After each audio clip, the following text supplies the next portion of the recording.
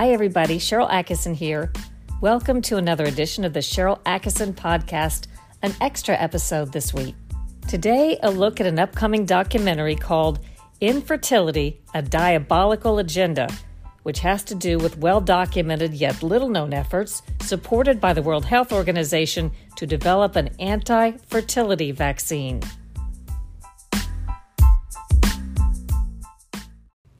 Maybe you already know about all the studies saying that infertility is becoming its own epidemic across the globe.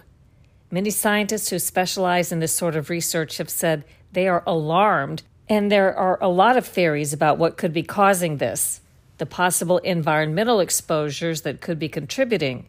For example, I interviewed a renowned scientist on Full Measure who talked about peer-reviewed published studies linking the type of radiation from 5G to many health problems, including infertility.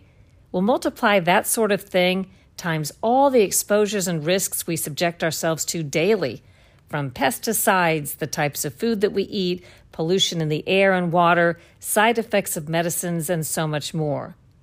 But until I saw this documentary, I was unprepared to believe what I'd heard, but not fully researched, about conspiracies to intentionally limit population through things like an infertility vaccine. Well, this new documentary comes out Friday, June 10th, and it takes us to Africa to dissect this controversy in some detail. Here's my interview with physician and filmmaker Dr. Andy Wakefield, who made the film with Bobby Kennedy's Children's Health Defense. The film is called Infertility, a Diabolical Agenda. It was made in collaboration with Bobby Kennedy's Children's Health Defense, and it comes out on Friday the 10th on infertilitymovie.org or team1986.com, team1986.com. And people can watch that for free when it comes out, right? Absolutely. At the outset, I will just say the propagandists and vaccine industry interests often portray this material and even me and you as anti-vaccine, which is, of course, couldn't be farther from the truth. I'll just put that out there. People can do their own due diligence and research on that. And I'll also say I've been fully vaccinated. My child's fully vaccinated. It's just a campaign to keep people and scientists from reporting on and studying these phenomena. So what gave you the idea to go into the area of research involving vaccine connections to infertility? Well, I just finished a film, 1986, The Act, about the National Childhood Vaccine Injury Act. And I was presented by Bobby Kennedy's group with a bunch of footage shot in East Africa about this infertility issue. And it's something that I was aware of, but I hadn't paid a great deal of attention to.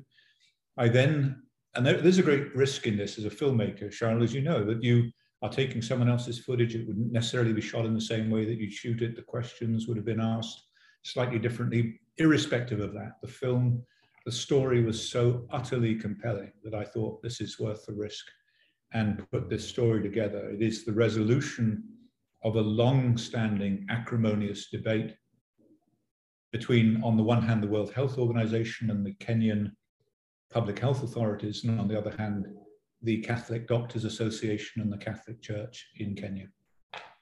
Well, let's start with what I used to think was a conspiracy theory, but of course I've learned to listen to some of those because so many have proven true. But I've always heard rumblings that vaccines are causing infertility, or there's a secret program to intentionally make people infertile with vaccines, which sounds crazy.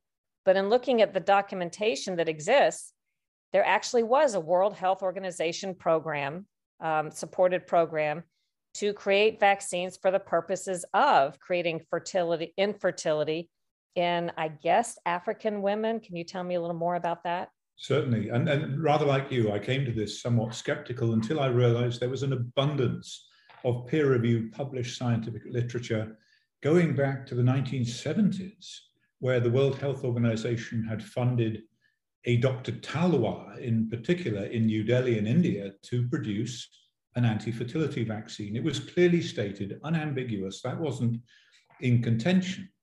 What was interesting is about the way they designed it. And the way they designed it was to combine the molecule, human chorionic gonadotrophin, which is a hormone essential to the maintenance of healthy pregnancy, with the tetanus toxoid vaccine. Now, on its own, the HCG, the human chorionic gonadotrophin, didn't produce an immune response, and it didn't work as an anti-fertility vaccine. But when they combined it with the tetanus toxoid, it had a sort of adjuvant effect, rather like aluminum in childhood vaccines, that created an immune response and created infertility. And they then set about deploying that throughout women of the third, millions of women in the third world. May I interrupt for just a moment? Why on earth would the World Health Organization or anybody want an anti-fertility vaccine? They perceived that there was a dramatic increase and a continuing increase in fertility. And you could have made that case 10, 20 years ago. But if you look at the mortality curves now, the natality curves, the birth rate, the fertility rates in men and women, sperm counts, female fertility, it is plummeting. It is plummeting. And now natality is exceeded by mortality. And in fact, mankind is on an extinction curve if we continue like that. So it is not appropriate. It is most certainly not appropriate to deploy this vaccine under those circumstances without thinking very, very carefully, but particularly with fully informed consent. Women have to be fully informed about the safety and efficacy of this approach. The problem was that this was apparently dressed up as a tetanus vaccine program to prevent neonatal tetanus. The women were deceived into believing it wasn't just lack of informed consent. They were misled deliberately into believing they were doing something good for their babies or babies to be, when in fact they were doing quite the opposite. And that was the dilemma. That was the issue that was out there. And then the Catholic Church got together with the government and they said, right, we'll do a joint study. We will both put samples into the pool. They will be analyzed by an independent lab. And who's right and who's wrong? Is this anti-fertility vaccine there? They took samples from the field where they were giving this vaccine, and they found that in over half of those, that in the tetanus vaccine program contained the anti-fertility vaccine. But all of the samples from the government, 52 samples from the government stores with the same batch number as the field samples, were entirely negative. And at that stage, the government went on the rampage, went on the attack, accused the doctors effectively of fixing the samples, tampering with them, accused the Catholic Church of doing the same thing, tried to take the doctors' licenses away. We've seen that time and time again, and to try and thoroughly discredit them. And then our cameras were called back into the laboratory, and we filmed an event, an extraordinary event, which brings this story to its resolution. I'm not going to spoil it for your listeners, Cheryl, but it was such an utterly compelling conclusion to this acrimonious debate that had been going on. Who was right? Who was wrong? Who was lying? Who was not lying? Who was telling the truth? Who was cheating? And who was honest? And that is where this story brings us. For reasonable skeptics who may at first blush say, well, scientists wouldn't do this and government wouldn't do this, I won't say that vaccines haven't done good. In fact, I think there's general agreement, although the extent to which the good has been done, there's general agreement that much good has been done with certain vaccines around the world. Not in dispute, but it's also not in dispute that there's a long and sordid history of vaccine companies and government abusing test subjects, and doing exactly what you say happened here, experimenting particularly in third world countries on poor people without their consent, without them knowing exactly what they're even being experimented on. So this is not outside the realm of what's happened in the past. What is the basic mechanism by which the tetanus vaccine could be used to sort of mask or hide an anti-fertility vaccine at the same time? Like, why tetanus? Tetanus, they've tried a number of different molecules, and the tetanus toxoid of the vaccine was the most effective. So when they conjoined it, stuck it on to the HCG, it boosted the immune response, not only to the tetanus, but to the HCG. So you could dress it up, as they apparently did, as a tetanus vaccine program, but you are achieving infertility in those women without telling them anything about it. And worse than that, perhaps, you are causing them to abort existing pregnancies that they may well and very likely did want. So these women are finding it not only difficult to conceive, but to maintain a pregnancy once they do conceive. And the point you made about testing of these vaccines is absolutely right. And you and I have talked about this before, but in the 60s, the childhood vaccine program was tested where? Well, you may have heard, or you will have heard of Willowbrook State School, but there was a school in Staten Island, New York, for 4,000 severely physically and mentally damaged children. And these children, quite apart from living in appalling conditions, naked, living in their own excrement, 50 children to one carer, were the test subjects for the pediatric program, the vaccine program here in the United States. Why? Because they were considered expendable. And so you're absolutely right. There is this litany of abuse that goes not just to Africa and India and developed countries, but to our own country as recently as the early 1960s. Much more after a short break.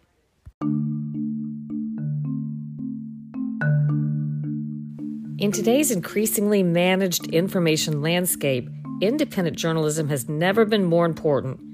Support factual reporting without the censorship by visiting SharylAttkisson.com and click the Store tab. Proceeds from sales go to causes related to independent reporting, including the new ION Awards I'm sponsoring to encourage accurate, off-narrative, original reporting. Also, check out my bestsellers on this topic, Stonewalled, Slanted, and The Smear. And thanks for being part of the solution.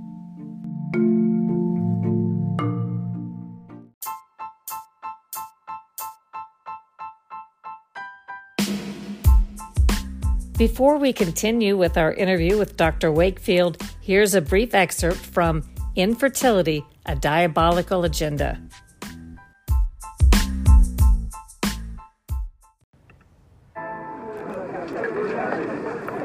My journey with the miscarriages was very difficult. The first one, I carried that pregnancy for about 3 weeks.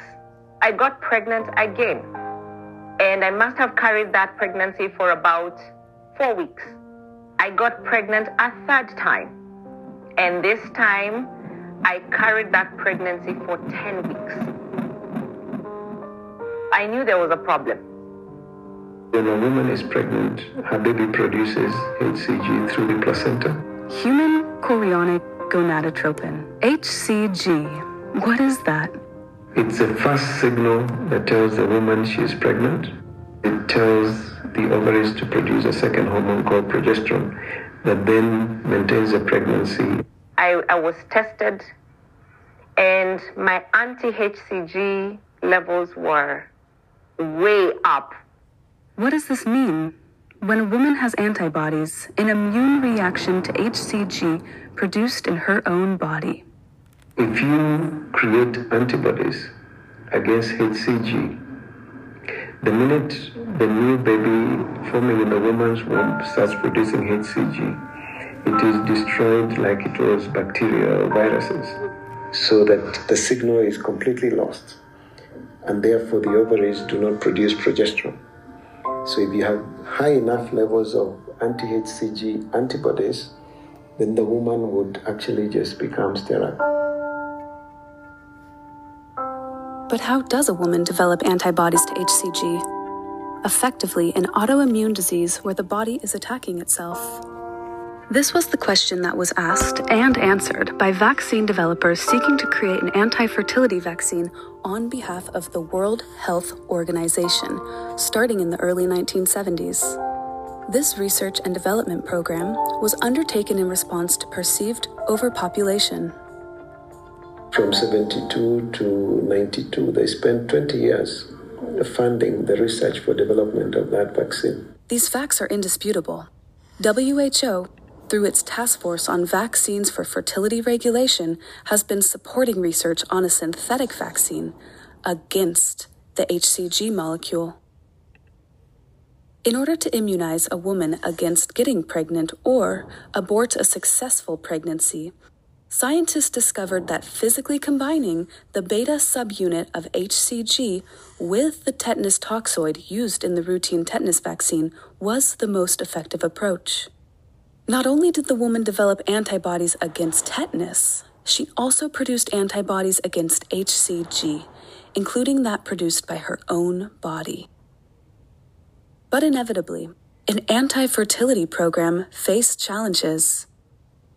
Despite support from Kenya's leaders and what were described as elite groups, the response of Kenyan women was unenthusiastic. In particular, women's groups were concerned about the potential for abuse. Why? Because it had already happened. Women in the vaccine trials had already been sterilized without their knowledge or consent. Women were also worried that an anti-fertility vaccine campaign could be disguised as a tetanus vaccine program. Is there any evidence that programs like this or other vaccines may be contributing to the lessening fertility across the world? Or is the point made in your film that we are, for whatever reason, having an issue with fertility around the globe and that there's no reason to create a vaccine for infertility? Which is it? Well, it's a very good point. It's both. We have a pandemic of infertility worldwide for which we do not have a precise reason. The experts have come to the conclusion that it is in some way due to environmental toxicity, but beyond that, it hasn't been thoroughly explored. So that's the background. Then on top of it, you impose a deliberate infertility vaccine program on women in developed countries, presumably as some kind of prelude to distributing this vaccine worldwide if they consider it to be a success. And then on top of that, you've got the growing number of allegations of, for example, primary ovarian failure and infertility in young girls, young girls taking the Gardasil vaccine. And more recently, the data from Pfizer, which has been exposed under court order, which they wanted to keep quiet for the test data for 75 years. And emerging in that now through expert analysis is an extraordinary level of fetal loss during pregnancy, of infertility, of menstrual cycle disturbances in women. So when Tony Fauci goes out there and says there is no evidence that this has any impact on female fertility, one, that is dishonest, because if there's no science been done, we cannot infer that there is no damage, but he is. And the second is when the science has been done, as it was by Pfizer in those documents, then there were major problems which we are only just beginning to learn about. I will mention, since you brought up the Gardasil vaccine for cervical cancer, HPV, I think that came out around 2006. A whistleblower from the company that made the original vaccine, or that makes it, Merck, who was familiar with and involved in development, told me when I was a CBS News reporter that not only did they have evidence inside the company, they knew it didn't work, but that it created fertility issues and caused cancer and problems in lab animals. So he, on the very front end, predicted that there would be issues emerging, but it would be so many years before these young women who were getting the HPV vaccine, before we understood that they were becoming infertile, perhaps as a result of it, that it would be masked, because these girls are only maybe 11 years old when they're getting it. So, 10, 20 years down the road, maybe you see an issue. And then you don't even know, he said, if that vaccine is really effective, despite what they claim, until these young girls reach the age where they would be getting ovarian cancer. I'm sorry, is it cervical cancer or ovarian? Cervical cancer. Which would be in their 50s and beyond. So it's decades before we will even understand if that vaccine, how effective it is. And I'll say here again, for the other side, there are many places, pretty much every other place you can research and look to read about the other side, the people that think this vaccine works very well and is safe and completely effective and so on. So I urge you to do that research. But I'm telling you what a whistleblower from the company alleged some years ago. And then is there any evidence that the US government is involved in or interested in an infertility vaccine? Not directly. There is no doubt that the Bill and Melinda Gates Foundation have been involved more recently. The extent to which there is a great deal of interest and encouragement from many historically to have some kind of population control throughout the third world. Henry Kissinger is one name that comes to mind. But the deployment of these vaccines within women in the first world, I am not aware of any evidence to that effect.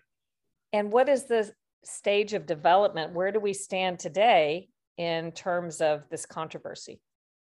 Well, we now know. We now know the answer. And if you watch the film, you will see the resolution of this debate about who was telling the truth and who wasn't.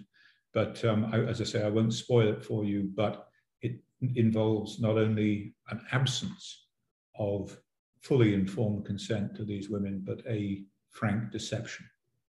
In the big picture, in the big picture, what would you say we've learned in recent years about public health and the lack of information, or the extent to which we're getting full information when it comes to vaccination? Because my own view, based on what I've seen, is that the misleading information put out by government, social media, vaccine industry interests has actually made vaccine confidence worse than it was. So in their effort to try to boost confidence, but by being deceptive, they've actually done quite the opposite among people who previously weren't asking questions about vaccines, but have come to do so now. What are your thoughts about the big picture? You're absolutely right. And you and I have just talked about this over the years many times, that when I got involved in this 30 years ago, Cheryl, there were maybe a handful of us worldwide who were prepared to discuss this subject and adopt the associated risks of doing that. But now it is more than half the adult world.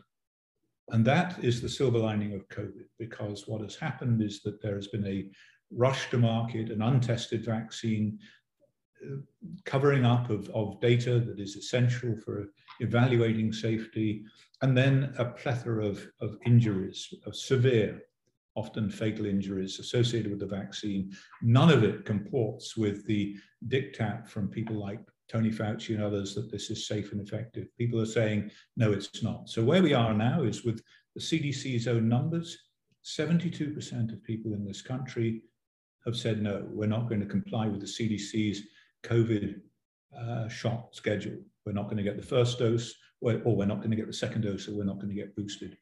72%, that is a massive loss of public confidence. And once you've lost it, you don't regain it. You do not regain it. If you have lied to people one time, then you are always a liar. And what's interesting, I saw Bill Gates on television the other day, and he was asked to reflect upon the success of what was in large part his program, I guess, pushing this vaccine on 7 billion people. And he was a broken man.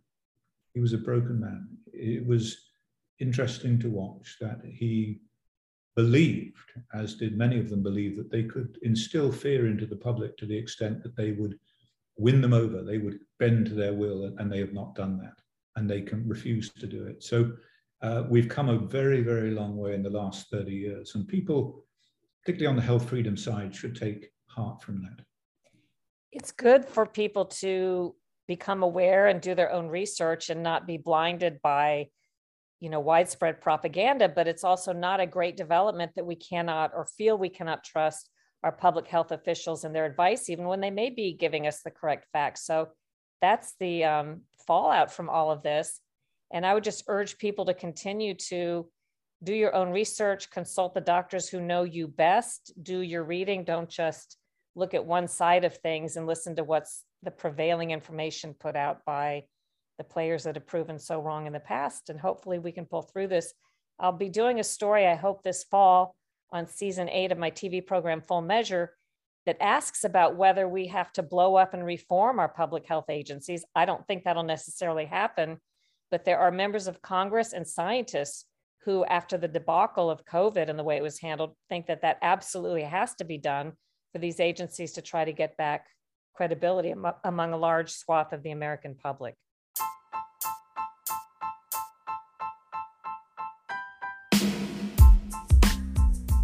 I hope you enjoyed today's podcast, and that if so, you'll leave a great review, subscribe to it, and share it with your friends.